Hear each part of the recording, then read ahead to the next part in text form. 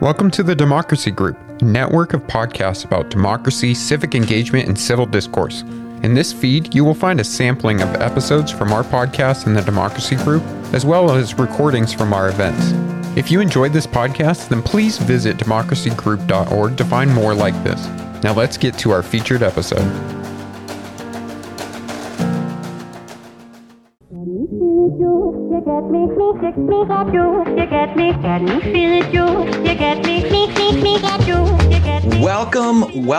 Welcome. We are talking politics and religion without killing each other. I am your host, Corey Nathan, and so grateful to have a place to talk about faith, politics, and all kinds of big ideas in our culture with all kinds of interesting, accomplished people of goodwill in good faith. And it is an honor to announce that our program is now part of the Democracy Group, a network of podcasts that examines what's broken in our democracy and how we can work together to fix it. And we're talking a lot about that today. I'm really excited about this, as you can probably tell. Please remember to subscribe if you haven't already. Tell a friend, give us a good rating, and leave a review.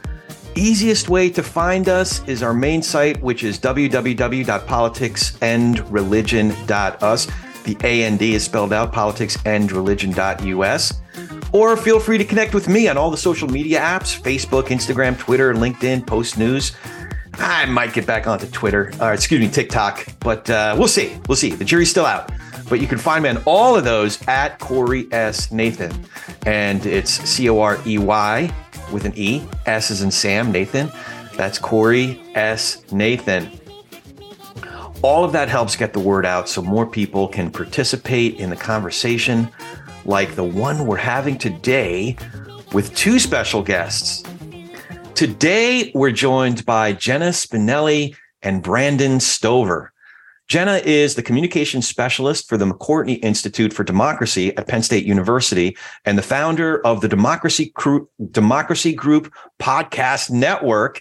And Jenna also teaches journalism in the College of Communications at Penn State. Brandon Stover is the network manager of the Democracy Group. He is the host of the podcast Brandon Stover on Life, and he's the founder of Plato University, where the mission is to help people find purpose and learn skills for social impact careers. Thank you, Jenna and Brandon, for joining me today. How are you both doing? Doing really well. Thank you, Corey. Thanks for having us. Yeah, super excited to be here, Corey. Thank you for the invitation. This is so cool. And I've been sharing with folks that it is such an honor to be the newest part of the Democracy Group. I really appreciate both of you giving me that opportunity and giving our show a little bit more of a platform. It reminds me of that Groucho Marx joke. Any club that would have me as a member, I'm very suspicious of. Anyway, it's something like that. So I wanted to start this way, learn a little bit more about both of you. So Jenna, I'm very dubious. Speaking of dubious, I'm very dubious. Did you know that your Twitter account is suspended? I did. Yeah, it was one of those things where, I, like a lot of people, got frustrated with Twitter. Like, I'm getting off Twitter, and so I didn't use it for a couple of years. I think it got hacked. But now, as is often the case with social media and Twitter in particular, I am back. So if you look for at Jenna Spinelle, you'll find me there. Awesome. We'll be sure to put that in the show notes. I just thought that you just got under Elon's skin or something like that. Not yet. Working on it. So I also noticed, so you went to Penn State. Did you grow up in Pennsylvania? I did. I grew up in Eastern Pennsylvania, a town called Pottsville, which is where they brew Yuengling beer, if that's familiar to any of your listeners. You know what's funny is I spent a lot of time in my late teens and early 20s in Bucks County, and it was the first time I was introduced to Yuengling. There was this total hole in the wall in it's called Devil's Half Acre, and it's right on the river there, going up the river road from New Hope, and man. I can still taste it. I don't know. Is that a good thing or a bad thing? Memories. It's just memories. It all adds to the flavor of it all. So you studied journalism and now you teach journalism. Did you know that writing was your thing pretty early on? I did. Yeah. I joined the high school newspaper, was editor of the high school paper.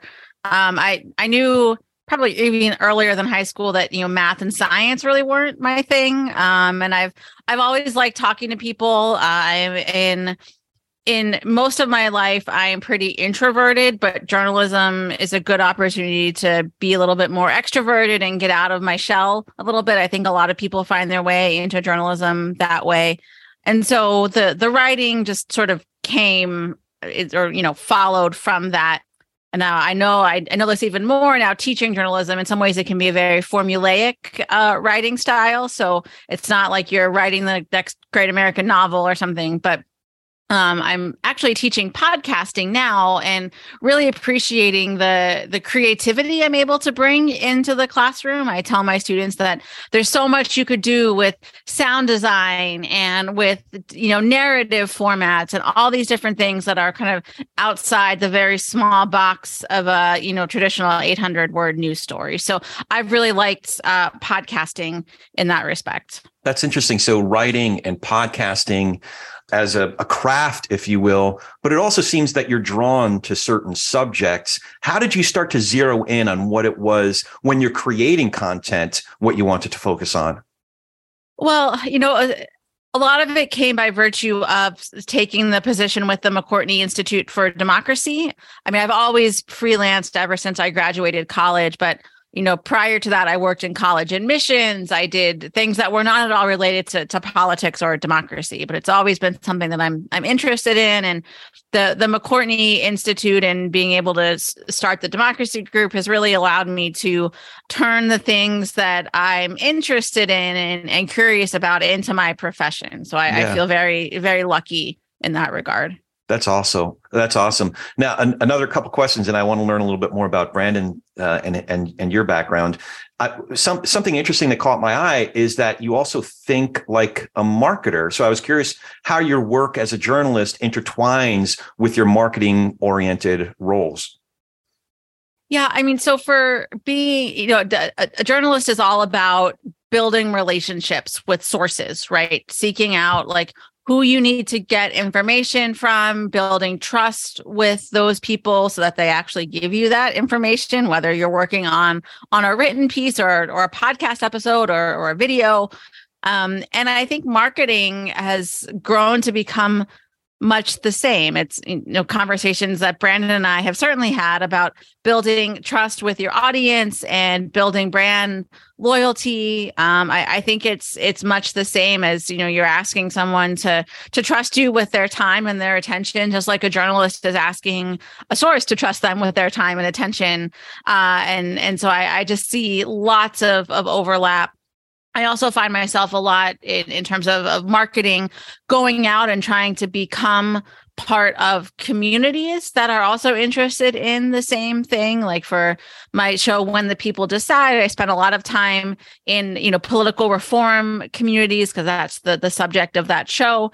And so that is just like if I was going to write an article about political reform in America, I would go out and spend lots of time in political reform communities. So the kind of the action of it or the process of it is very similar as well. You've already begun to answer this, and we'll get into it a little bit more later. But I was curious what ways you've utilized both sets of skills as a journalist as well as a marketer in terms of helping to launch and grow the Democracy Group.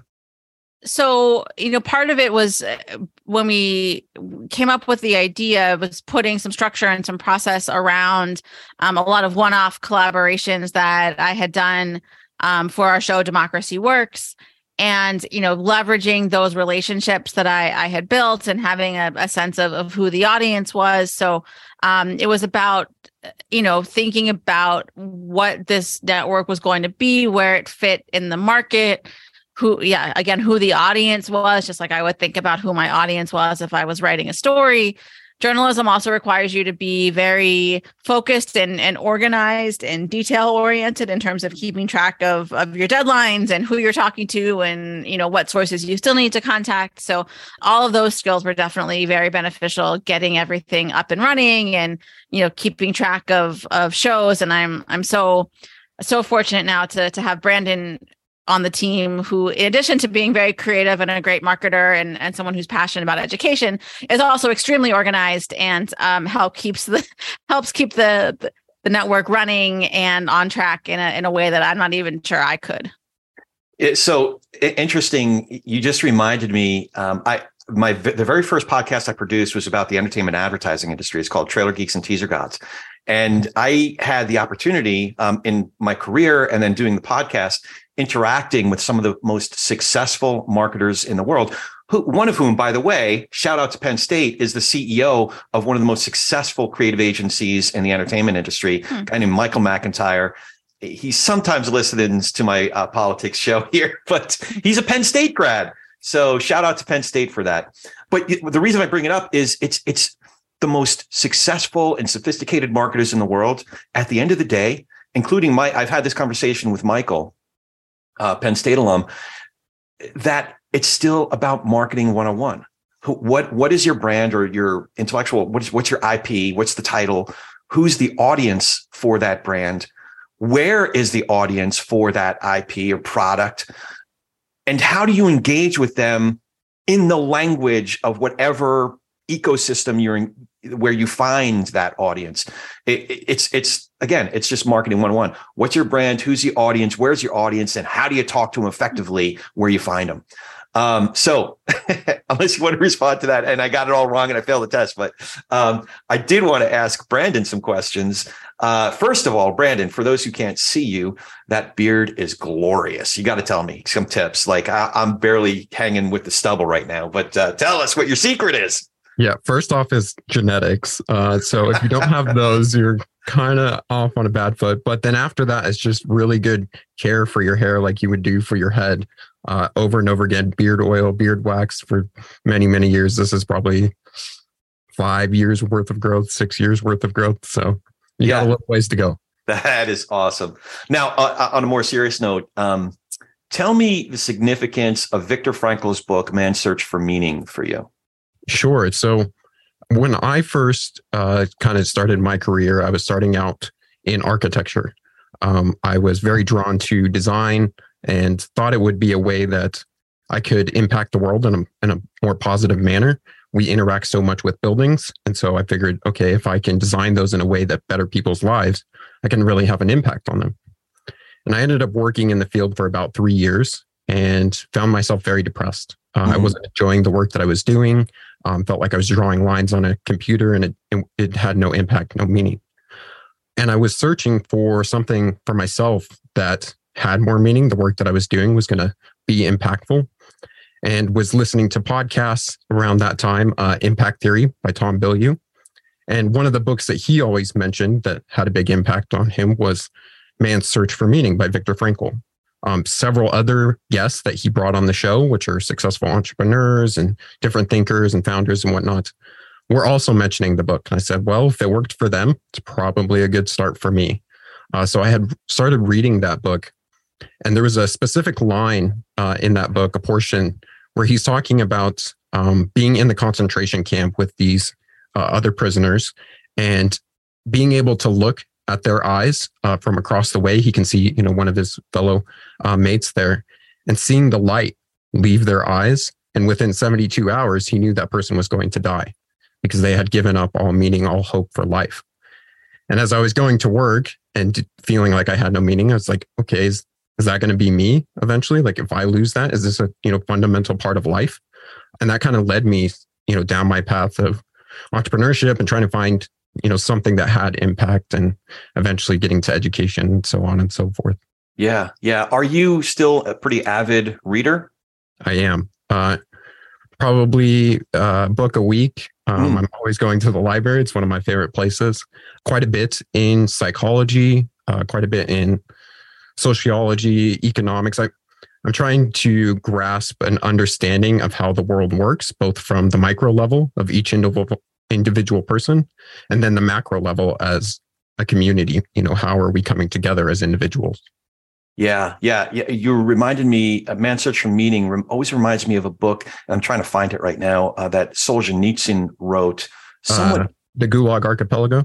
That might be it. But I think there was one, it might have just been a treatise that was a nonfiction piece that he wrote, but it's along those same lines. And then obviously the other thing that came to mind is, and you refer to this in some of your other, when I've heard you in other interviews and some of your writing. What was it was a great thinker who talked about mythology. Oh gosh, I can't believe I'm totally blanking. I didn't Joseph Campbell. Joseph Campbell. Thank you. Yeah. So there are a couple of, and before we hit record, I was sharing with you a recent book by David Brooks called The Second Mountain. And that all helps us. It gives us vocabulary to grapple with these big questions, with these existential questions. So it's neat, but that you're a relatively young guy. That often happens at a later point for a lot of folks, well into their 30s, 40s, and 50s. So I give you a lot of credit. One thing that caught my attention too, in reading some of your stuff and listening to you, a couple different places, you sort of redirect and contextualize your bio, the subject in a very, and this might annoy you, but architectural way. Do you know what I'm referring to? No. Could you elaborate a little more? At one point, you said the world is made up of interconnected, complex systems. And I said, that's a guy with an architectural background. Sure. Yeah. Well, specifically, I mean, that part, if you think about, because I was trying to figure out, okay, if there's these major problems going on in the world, we have things like poverty or education or healthcare that could all use some eyeballs and some brains and people thinking and working on this. I would love to try and go solve all of them myself, but I'm only one person. And so I'm like, how can I impact these complex systems going on in the world when I'm just one person? And in my reading and in my research about psychology and the focus on the individual, and I also think a part of our country building a democracy, there was a huge focus on the individual. Capitalism has a huge focus on the individual, and being able to change how an individual acts in their own life, they build a capacity in order to start affecting their community, start affecting the state, the country, and as they fulfill their own needs, find purpose in their life, they can go and help others. And so I was seeing that the same way you would look at a cell in the body, where if you can cure one cell, it can go on to help and fight, infection or inflammation and other stuff in other cells. So we kind of work in this complex system. If you change something for the individual, they can go forth and start changing things in those systems. That's neat to think about that, because you're doing that you wear a couple different hats, as mentioned in the intro. So how, first of all, share for our audience, if we have time, we'll get into podcasting more broadly, but if you could share with the audience what all is involved in being a network manager of a podcast network. Sure. So, similarly to the complex system we were just talking about, I mean, we have almost 20 podcasts in our network now. And as Jenna was mentioning, she was trying to formulate some sort of system around helping all of these podcasts to collaborate with one another instead of doing just one-off things. And so part of my job is helping everyone in the network to be able to smoothly do those collaborations and for all of us to come together to push forward one idea, one brand. So the democracy group.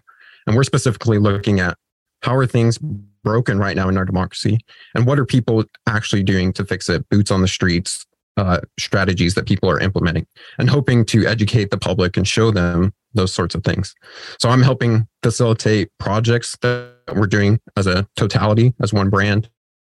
And then also our external partners. So we work with a ton of different people that are in the bridge building space and the democracy space in order to find new audience members and people to talk to, but then also do some sort of collaborative projects that help push our mission forward and theirs forward.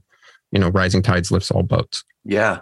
It's funny because I'm going to create a bit.ly for my democracy group, the page that was designed for TPNR, because it's so beautiful. It's so beautifully designed. And checking out the newsletter, it's packed with great content, but it's also easy to navigate and beautifully designed. So I give you guys a lot of credit, and it's an inspiration for me, as well as kick me in the butt to do a little bit better with our own website and all of our the other presence that we have. Now, before last question, and I want to talk a lot more about the Democracy Group. Brandon, tell me about Plato University.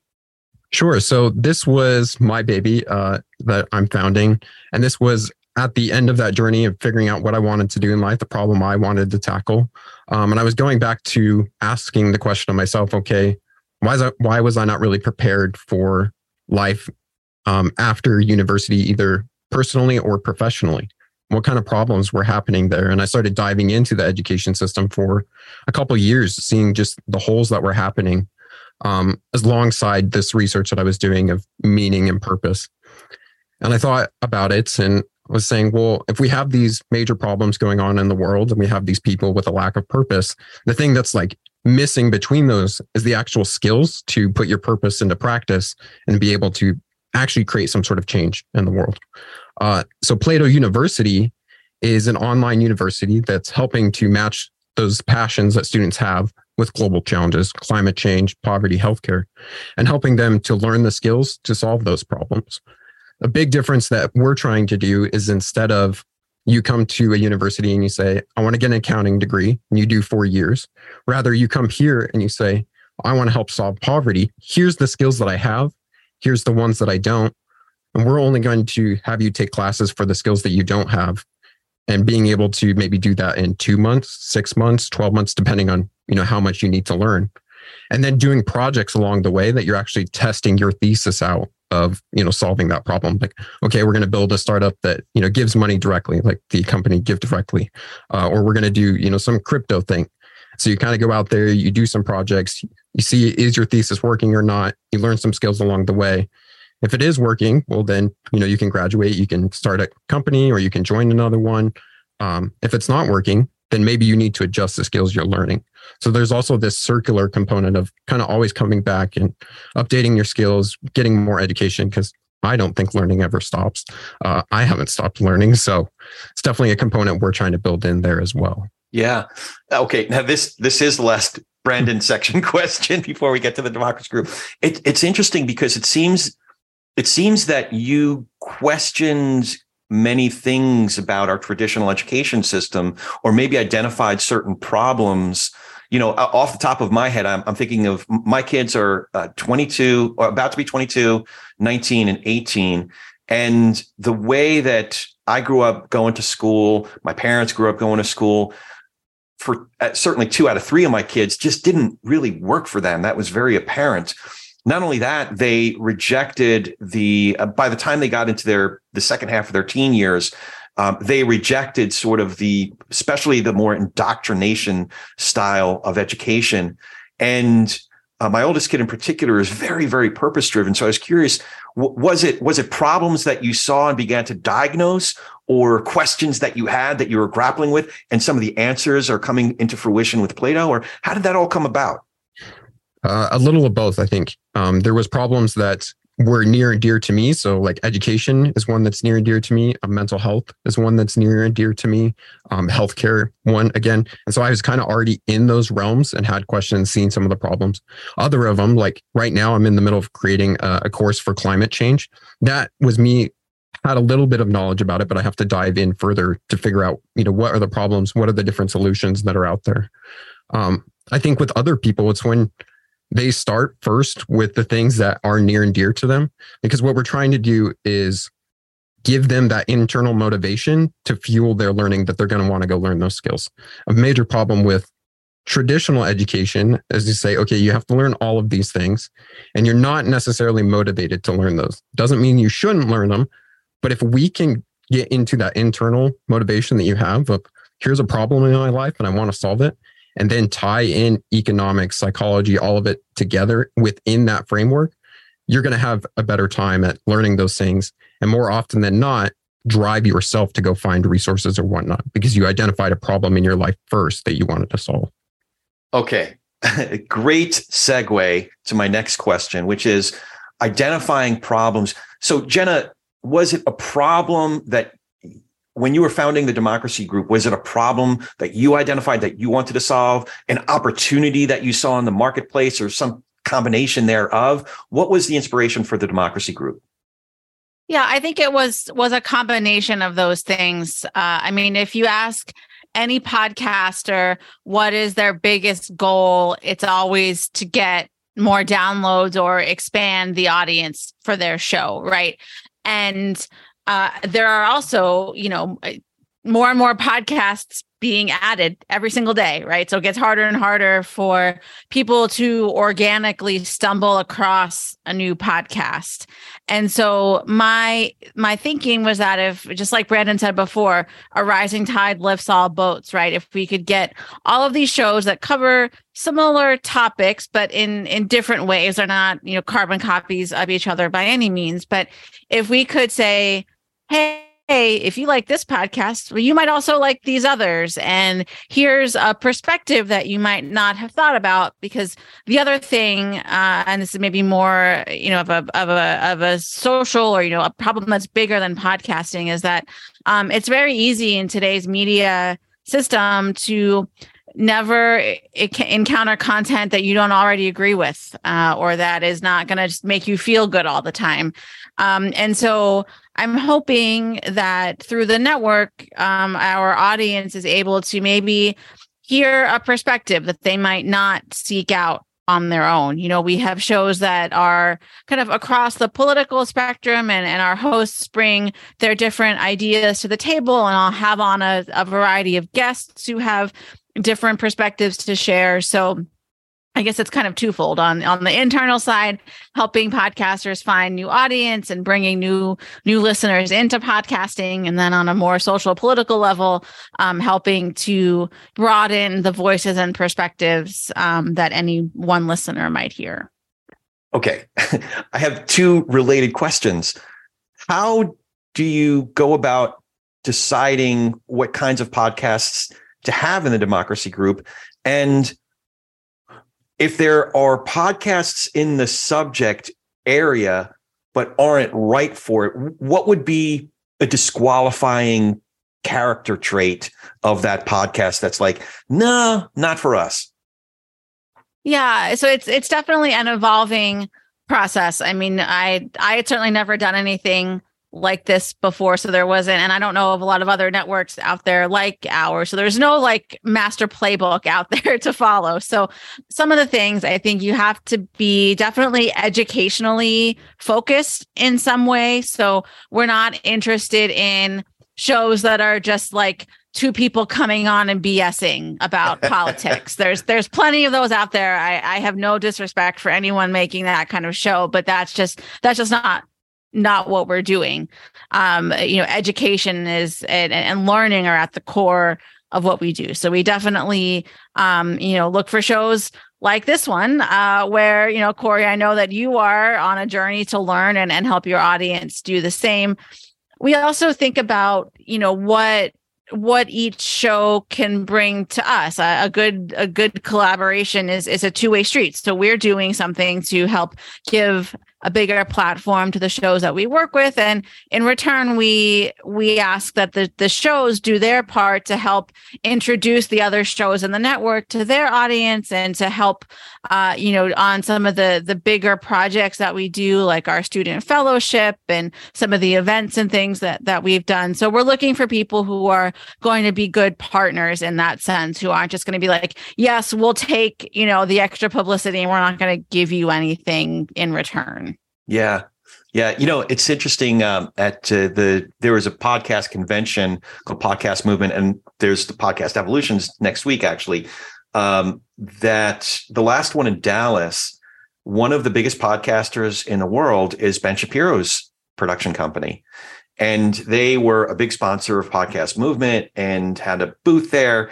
And there was this incident, I don't know if you followed this, but Ben Shapiro himself happened to be in town. Maybe he lives there, I'm not sure, but came and visited his booth of his production company at the convention where they were a big sponsor.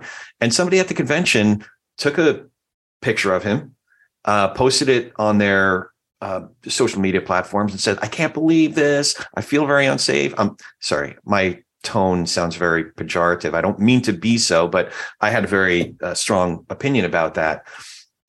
Not about this person posting and complaining about the presence of another person whose content they object to. What I really objected to was podcast movement's decision to make this big, grand apology public across all of their platforms, and it got picked up by national newspapers. What are your... So it's related to the question I just asked before. Is there a line somewhere that someone has crossed as the beyond the pale problem? You know, I know that Ben Shapiro isn't everybody's cup of tea. I know sometimes you could argue that he's crossed the line, but is his content beyond the pale? Or this is not necessarily a democracy group question, more of a philosophical, theoretical question. What are your thoughts on that? I think in terms of how I see the network, I am thinking about both, podcasts, and I hope our audience as people who are coming to things with an open mind and a willingness to engage ideas and perspectives, and not be so quick to say, well, you're wrong because this. I'm curious about your thoughts on it, Brandon, especially as it relates to, I'm sure you're having some robust conversations in the context of Plato University as well. Yeah. So I think in one respect, it's the responsibility of the listener to widen the scope of what they listen to get varying opinions, to be open-minded, as Jenna said, especially when you're a content creator or you're a founder or a leader. Oftentimes when you speak, you have to speak with clarity and conviction, and that doesn't always allow for the muddiness of getting deep down into what does this actually mean? Can we look at it from a different perspective? You welcome that in, but most of the time you're going to be putting forth some ideal because you're trying to get a clear message across to your listeners. What we do at the Democracy Group is, with the 20 different podcasts in there, we're trying to have a podcast that speaks to maybe an audience we're not already speaking to, or speaking to them in a way that they haven't been spoken to before.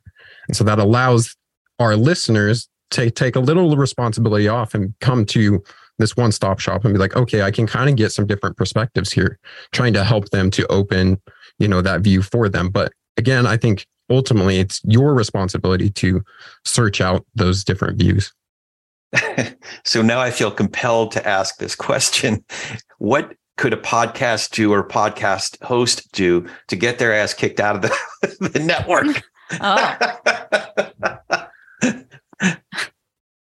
Well, I mean, if they didn't do anything that we asked them to do, as far as, promoting the other shows, or, that's on a very kind of logistical level.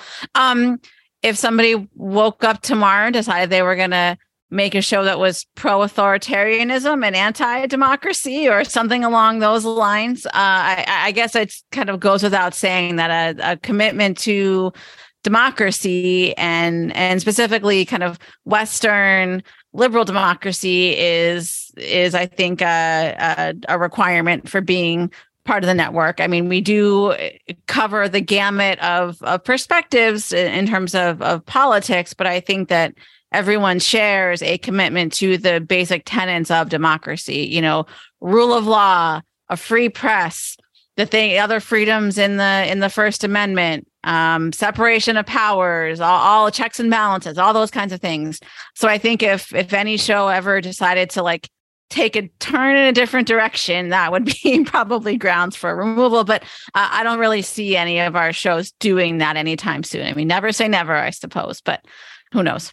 Any tripwires for you, Brandon? I think if they started to attack other ideas without that understanding or open belief, a curiosity about the other ideas, where they're just fully flat out just attacking other ideas, they're putting out almost propaganda rather than a discovery process, would be a tripwire. Yeah. It's funny. Monica Guzman, who's appeared on at least one of your shows on Village Square, and then actually now two, because she appeared on our show as well, has been very, it's given me a framework to have these conversations, radical curiosity, intuit moments, INTO, I never thought of it that way moments, has been really formative over these last several months since I read her book. More broadly speaking, what worries you the most about whether it's the American experiment or the future of democracy around the world? I think for me, it's a sense of apathy and kind of how easy the way that our lifestyles are set up today make it to not really get involved in anything outside of your own immediate life. I mean, that's part of the reason I'm making the show When the People Decide, is to lift up and tell the stories of people who are doing something to push for change on issues that they care about at the state or the local level. Because I mean, that has always been hard. But now I just feel like our lives, we live so much of our lives online. I've gotten into fights with people on Reddit about, well, we don't need physical communities because everyone lives online now. And so, I mean, if that happens, then democracy is definitely in trouble. It's the kind of the extension of Robert Putnam's famous book, Bowling Alone, right? We don't have the civic organizations, and I don't want to just merely be nostalgic for the days of the Rotary clubs and those kinds of things, but I think it is true that a lot of those organizations have grown smaller over the years, and there hasn't been anything that has come up in a real substantive way to replace them. I realize that there are, many ways that people form communities online, but I worry that is coming at the expense of the physical communities that we live in. Yeah, so I had a couple things. One, from a education perspective, like when the founders of our country started first setting up education, it was a way to, like, specifically like a liberal education, was a way to educate the public of how to engage within our democracy. The things that they were learning were making them well-rounded so they could think for themselves and begin to actually engage in government, in civic life, in order to help push the country forward. I don't think we have that much anymore. And as Jenna was saying, like, our lives are pretty easy. We don't understand the actual responsibility we have as, an individual citizen to actually take forth, do action, even if small, whatever your capacity is, to actually help move the country forward. The second thing I would mention is this curiosity and openness to ideas. I think that our American experiment has only been going so long, and we want to say that this is the best version of democracy or the best version of a government that we can set up. I'm not 100%, on boat with that. There may be other versions. I think this hasn't run long enough to actually say this is the best way to do it. And instead, let's be a little open to how other countries are running. What are ways that, they're functioning? And can we bring those over here, start using some of their ideas, try and make our country better in some way? But first, you have to be open to, well, this isn't the best version. And then two, open to maybe there's better stuff out there. Yeah. Well, one of the points that you've made in other interviews and your writing is that if you work on the parts, you can ultimately help. But I'm not wording it the right way. So if you work on the parts, you can help fix the whole, kind of a thing. You know the concept I'm referring to, Brandon? Yes. And this goes back to the complex system analogy that I was giving earlier. Like, if we can start to work on the individual parts and how they relate to one another. So for example, in our country, if we can work on a little bit of aspects, even down to the state level, if we can start working on, different parts there, and then how do those work together, the relationships, you can have a more comprehensive piece as a whole. So our entire government for a country. Yeah. Or our friend Liz Joyner would say, even on the community level, right, Jenna?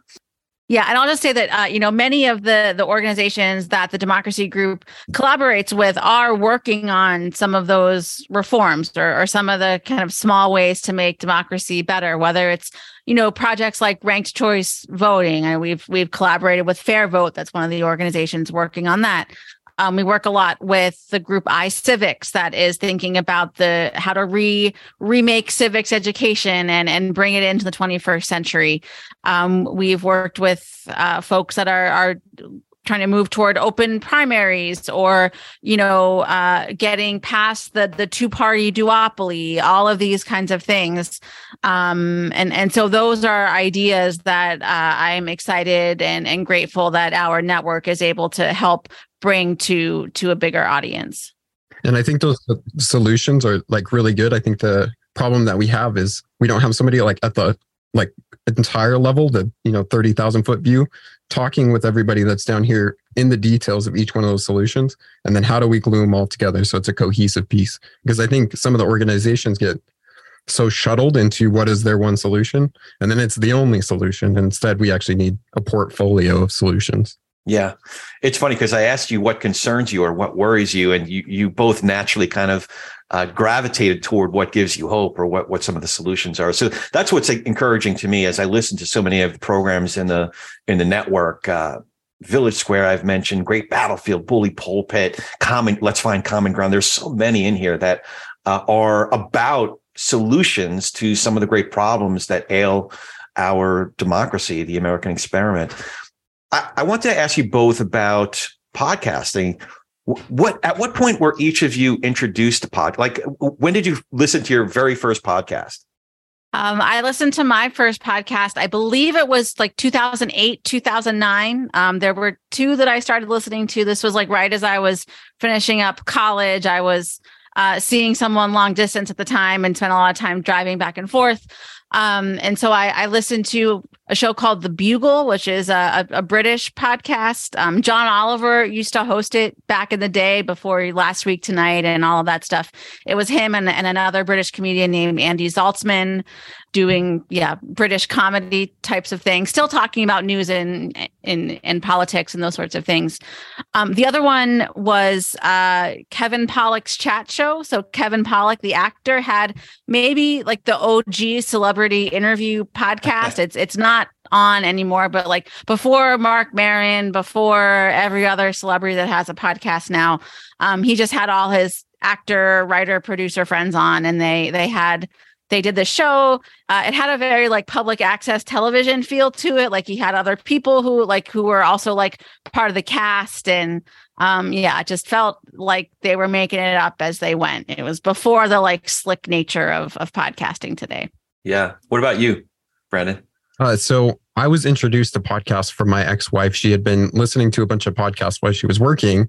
And this was the time I was working in architecture, and I needed something to free my mind. I felt imprisoned at a desk, but, my mind was still there. And she was like, well, you should, listen to some of these podcasts. And I was like, okay, well, I'll give it a try. And I started listening to Impact Theory. And that was the one that I kind of just binge listened to the entire catalog because he'd been going for a couple of years.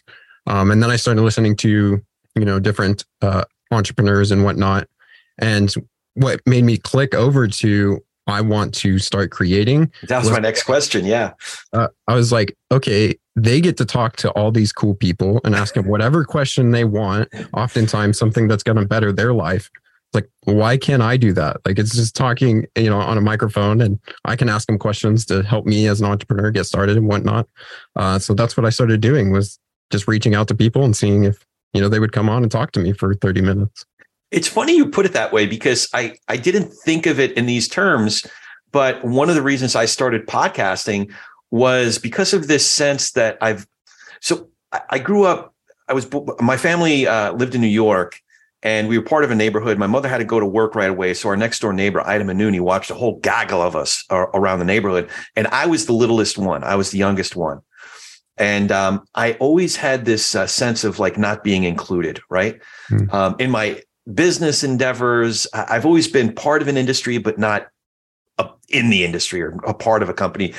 So the very first podcast I produced, I was like, oh, wow, I get to actually talk to some of these cool people, Never thought of that until you mentioned it, but that's interesting. So Jenna, when did it occur to you to actually start producing podcasts? Yeah, so it was when I started at the McCourtney Institute. My bosses, who are also my co-hosts on Democracy Works, wanted to do one. They'd been experimenting with various media ideas, but hadn't really found one that sticked. And so we decided we would give it a try. I had no idea how to make a podcast. I'd never done. I don't come from like a radio background or anything like that. But I partnered with our NPR station here in central Pennsylvania, and they helped us get the show off the ground, and are still great partners today. But I also, kind of resonate with what the two of you were saying about how, I had aspirations at one point to go, work, be a big time Washington journalist or, what have you. And I didn't do that for a variety of reasons, but I've talked to a lot of the people who were, my kind of on my bucket list, or who would have been on my bucket list to talk to as a high powered journalist. So, I definitely resonate with that, like being kind of on the fringes, and the podcast being, a great calling card in that way, to have conversations with people that you might not ever think that you should have, it be any of your business to talk to. So speaking of which, I have to talk to you guys about figuring out how to get Wynton Marsalis on my podcast. That was, anytime somebody asks you, who do you want to have on your podcast that hasn't been on there yet? And Wynton Marsalis is at the very top of the list. Oh. His work last year, that whole, that whole volume that he published on democracy. Oh, it just, plus his contributions to our culture as a whole is just unmatchable. But the biggest surprise for me, pleasant surprise in doing podcasting, is just exactly what you say. Some folks I've been reading up on and following their work, and have been inspirations and exemplary for. I've learned so much from Pete Wehner to John Roush to Dr. Russell Moore to Danny Pletka, all these wonderful, to Lisa Sharon Harper, like all these wonderful, wonderful people. I've been amazed, hitting them up and saying, hey, I have this podcast, Talkin Politics and Religion, not killing each other. Would you come on the program? And they get back to me and say, yeah, that sounds like fun. It's like, I've described it before as the upside down, don't you know who the hell I am moment. It's like, wait, don't you know I'm a nobody? Like, you're saying yes to me. That's so cool. What are some of the other pleasant surprises that you've had doing, producing podcasts? Yeah, I mean, I would put Wynton in that pleasant surprise. I mean, I basically did what you just said, Corey. I saw putting out this project called the Democracy Suite, and I had heard some other comments he made about jazz and democracy. And I'm a musician. I play the saxophone. I've seen Wynton perform several times. A big fan of jazz music, and so I reached out, and he said, "Yeah, sure." And we only had about 25 minutes or so, so I had to be kind of on it and try to get as much as I could, but. It was a great episode, by the way, because he came on and it sounded like he was already my Jewish family would call mishpacha. Like you sounded so familiar with each other. It was really great. So you were able to groove right into it, if you will. Yeah, thank you. And yeah, there have certainly been others like that where I reach out. Although I will say on the music front, Henry Rollins is still on my bucket list. I'm hopeful that he'll come here to Penn State to do a spoken word show. He has some very interesting things to say about democracy and culture, and what happens to democracy if you take culture out of a society. And so I would love to talk with him about that. So yeah, still trying for him. Any pleasant surprises for you, Brandon? I think it's been learning the skill set of podcasting and how I've been able to translate that into different areas. Specifically with Plato, all of our courses are put out as podcasts to get broader reach. And then a big element for me is putting out education for free, because I believe access to knowledge should be free. But allowing that to act as marketing to draw people into Plato University and the platform, get a broader reach that way. And then taking all of those skills, bringing it over into the democracy group, helping everybody in our network in order to get them a better reach. But then our fellows, I'm the one that leads our workshops and whatnot that we're doing for the fellowship. So it's been cool learning these things myself. When I first started, I didn't know how to do podcasting. I didn't come from radio. I came from architecture. So I, self-learned all this stuff, tested it out, and have just been doing the same thing over and over again, just refining my skills as I go. It's interesting. You bring it up as a pleasant surprise. I was thinking of it more as a challenge. There have been so many new things I've had to learn, or things I've known about, but never had to apply, had to do application. For example, editing. Like some of my best friends that I've been doing a lot of business with over the years are editors. I've never actually had to get on the board and do editorial myself. So it's been That's been a huge challenge. Other things, like reaching out to people in a industry, journalism or politics that I have no background in, and just figuring out how to get over my fears and insecurities and just drop that note to an elected official, to one of my favorite governors from my home state. After we lived in New York, we moved to Jersey when I was a little boy, and Christine Todd Whitman, just getting over it and reaching out. What are some of the bigger challenges that you've experienced in podcasting?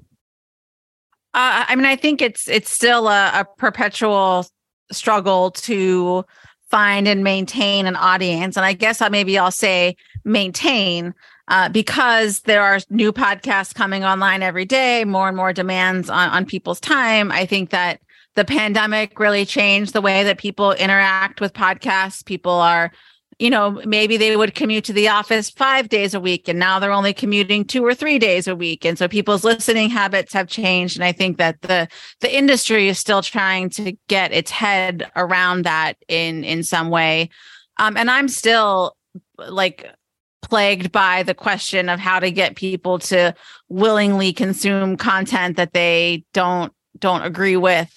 I think about it all the time. I know I Brandon with it all the time. How do we push the Overton window to get the democracy group's content in front of people who are not already invested in democracy and the kind of civic engagement, political reform space in some way? I feel like we spend lots of time talking to each other, but haven't figured out how to crack through to the bigger public at large. I have thoughts about that, but I'm curious about what Brennan, you look like you have some thoughts on it as well. Yeah. So my biggest challenge, the thing that drives me up the wall with podcasting, is we don't have a direct connection with who is listening. I have no idea who has the earphones in, their ear at the moment. I don't know what their problems are. I don't know, how my content is affecting them. And so I'm always trying to figure out, how can I have a better connection with them? Is that building a community? Is it different platforms that allow me to speak to them? The best way for a founder to actually build something that's going to solve a problem is to figure out what their needs are. So I need to have a conversation with those people, but that's very hard to do in podcasting because of the medium. So like at the Democracy Group, we set up our Twitter community, and then we also have our newsletter. We've done user interviews with some of our listeners, just specifically asking them what things they care about and how they listen to our podcast. So anything that I can do to try and, who are you that's listening to this right now? Yeah, it's interesting because we are in the process of building a new site for the podcast. And one of the big misses that I have to confess to so far is that we haven't done any sort of email capture thing or newsletter. And that's just one more way to engage with our audience. So far, though, what I've found is that all of these different platforms, our different social media pages, when we get more into getting folks emails and sending out newsletters and stuff, in addition to the podcast, they're all different, interdependent, but still independent in their own way platforms. So I noticed that there are some people that are interacting with me on Facebook that have never listened to the podcast, and we put all out, whether it's, stuff on the episodes itself or content that's related to the subject of that week, and some folks do overlap. They are listening to the podcast and they want to hit me up. Hey, Corey, I was thinking about something so-and-so said. We had this great Native American scholar and author on this week that folks, had follow-up questions, but sometimes it's just, this is somebody who we interact on Twitter, and that's the only place we interact with. So to your point, it really is hard to figure out who that audience is. The metrics that we get are more general, like this state or this country has this many downloads, and this episode has this many downloads. But I don't have a deeper dive than that. But it'd be really cool. But to your point, what I was thinking before, Jenna, is how do you move the Overton window? And I've explored that in doing Talkin Politics and Religion in terms of persuasion, but I think it also applies to how to get people to eat their broccoli, how to move the needle so that folks are more willing to listen to other opinions. See, I don't think that it would be taking somebody who listens to Danielle and Wajahat Ali's podcast, Woke AF, and getting them to start listening to Ben Shapiro.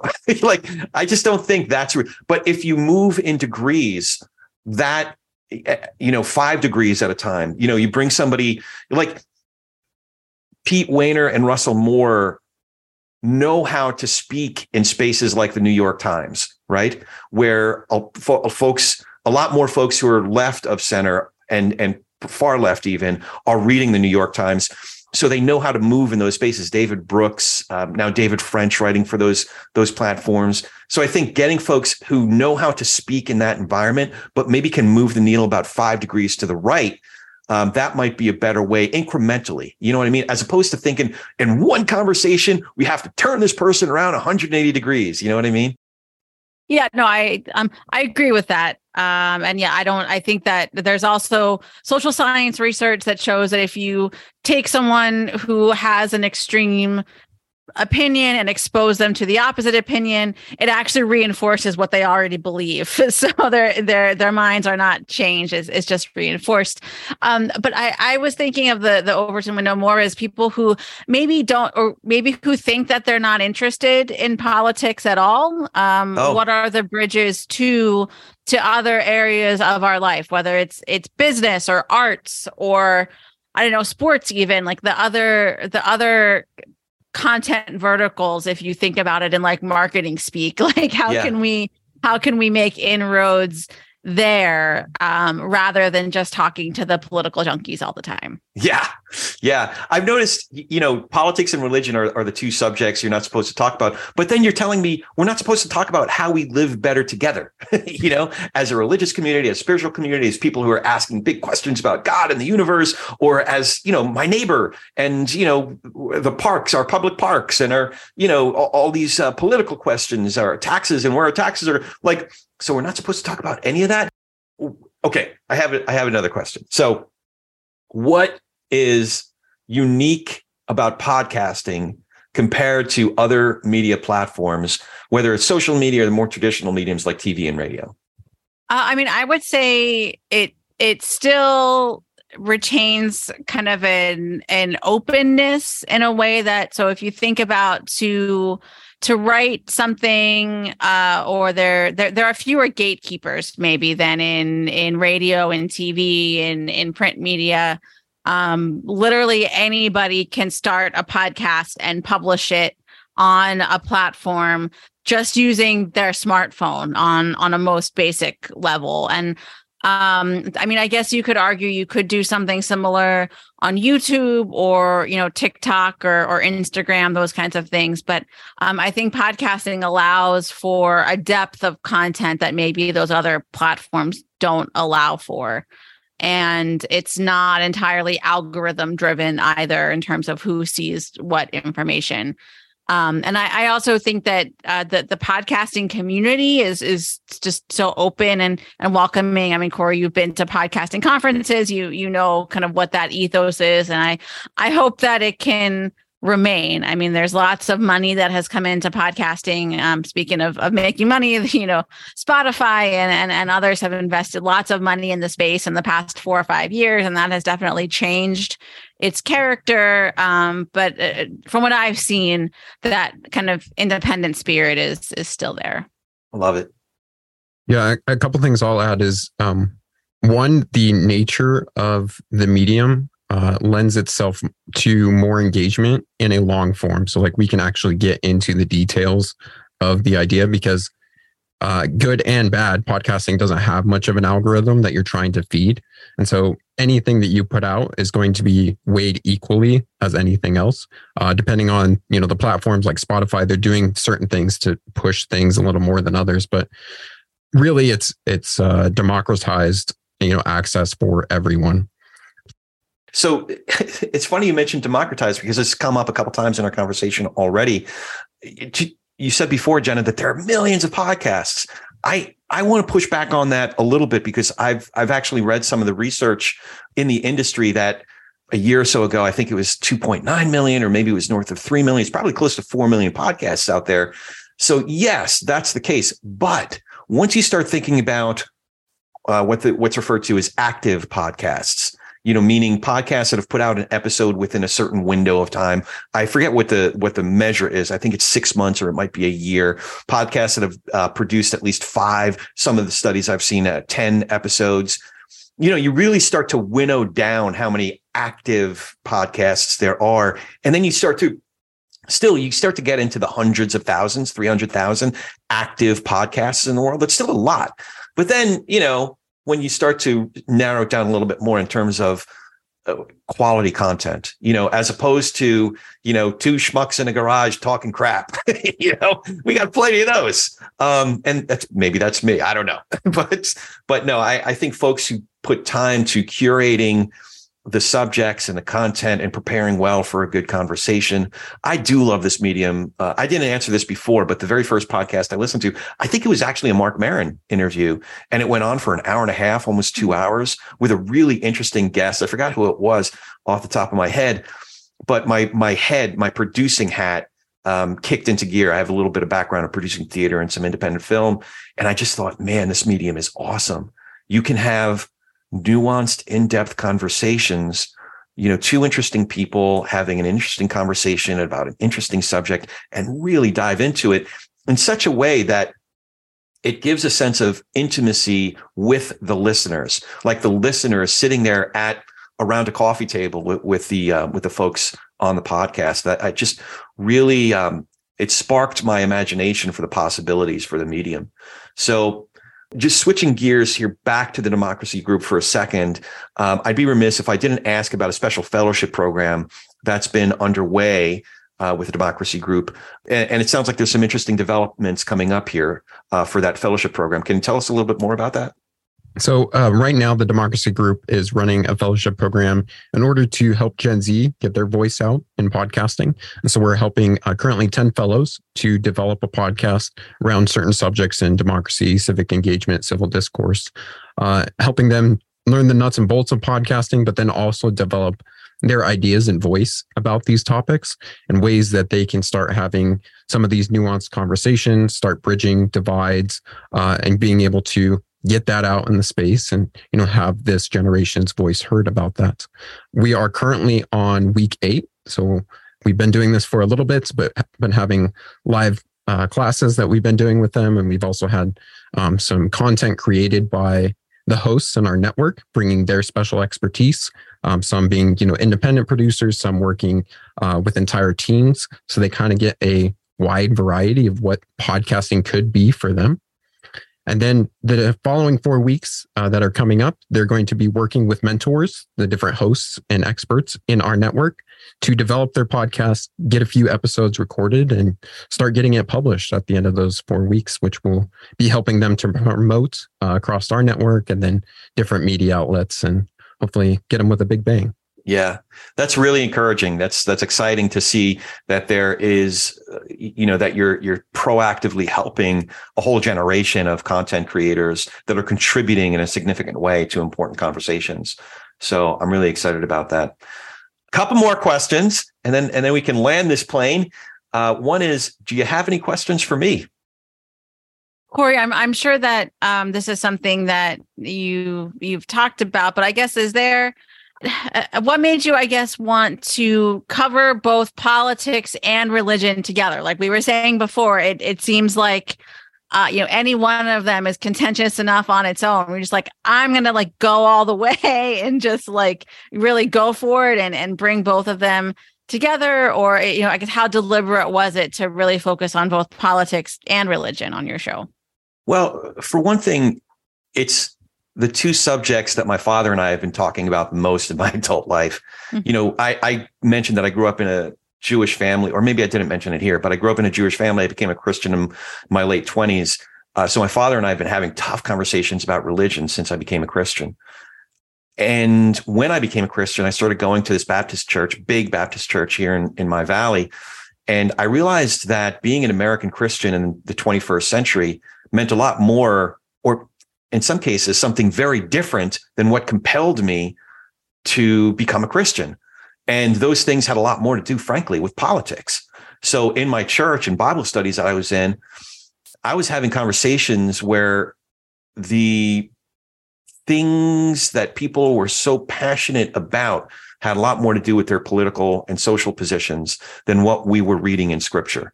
So I've been having a lot of tough conversations about politics. I think the two things are very intertwined.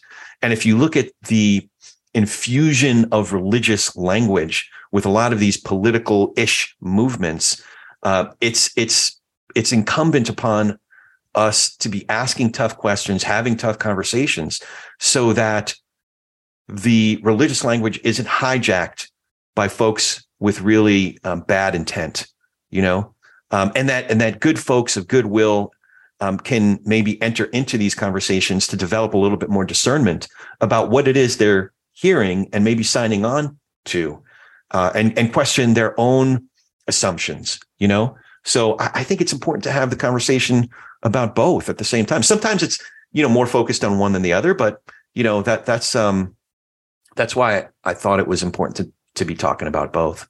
Did you have any questions for me, Brandon? I do. So I'm always trying to learn, and then also always trying to get better as a host or as a podcaster, and then a learner in general. I know that you are a pretty deep reader, and I know that you've interviewed some of the people that, have read their books. When you are going to interview them, how do you go about formulating your questions or getting your curiosities, kind of mining that guest for the things that are going to better your life based on, what you've read, the holes that you still have? Yeah.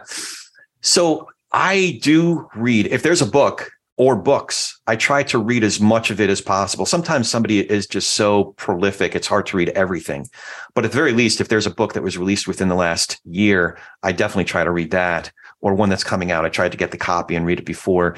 I also, if there's someone who's been on other interviews, other podcasts, or have media appearances, I try to listen to those.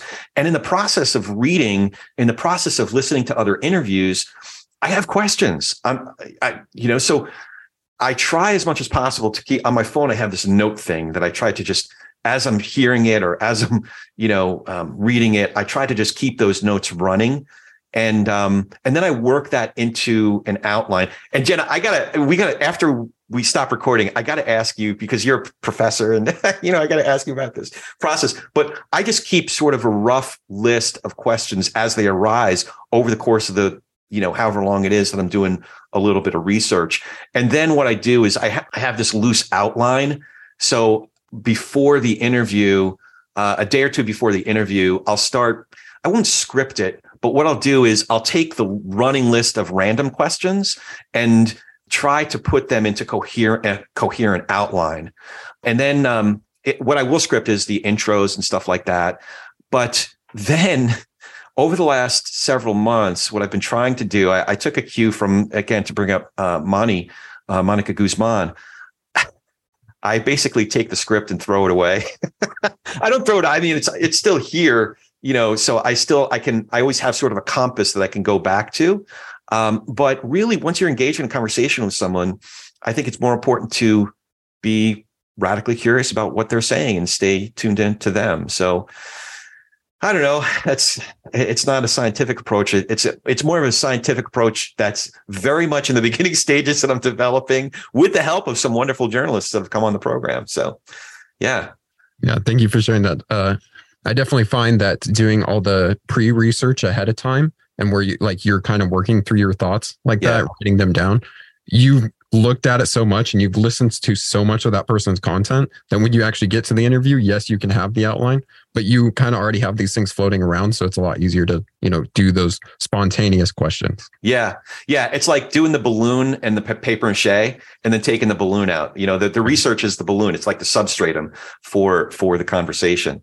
So yeah, if what has served me well and what I get really nervous about is what served me well is the research. And what I always get, and my wife can tell you, the day of every interview, I'm so nervous because I feel like I haven't done enough. Usually I end up with like pages and pages of notes that I didn't even get to in the conversation. So I do try to stay diligent about that. If nothing else, somebody who's blessing me with their time and coming on our program to have the conversation, I feel like I owe it to them to prepare properly for that. So with that, Last question. How can we find both of you online? How can folks sign up for the Democracy Group newsletter, the beautifully curated newsletter and design newsletter? And then how can folks listen to all these great podcasts on the network? So folks can follow the Democracy Group at democracygroup.org. You mentioned the website earlier. Brandon did an amazing job on it. It is very well organized. We have so much great content on there. You can also visit democracygroup.org to sign up for our biweekly newsletter. We are on Twitter, Facebook, and Instagram. You can find all those links on our website as well. That is awesome. And I'll be sure to put all of those links in the show notes. Jenna, Brandon, it is so cool to hang out with you again. And I really appreciate you taking the time to have this conversation. Absolutely. Well, it's wonderful to have you in the network, and we're looking forward to all the wonderful things we'll get to work on together. Yeah, this has been great. Thanks, Corey. You bet. You bet. This could, what's that quote at the end of Casablanca? This could be the start of a beautiful friendship. There you go. Awesome. Awesome. And as always, if you dig what we're doing here, please hit that subscribe button, leave a review and comments wherever you get your podcasts, and tell a friend. If you told a friend, tell another friend. If you told another friend, tell a family member about Talkin Politics and Religion without killing each other, and about the Democracy Group Podcast Network. We are easier to recommend than ever. We are politicsandreligion.us. The Democracy Group is democracygroup.org. Did I get that right? Democracygroup.org. Cool. Or you can find me online at Corey S. Nathan. That's Corey with an E, and S as in Sam, at Corey S. Nathan. Now, go talk some politics and religion with gentleness and respect, and have a great week.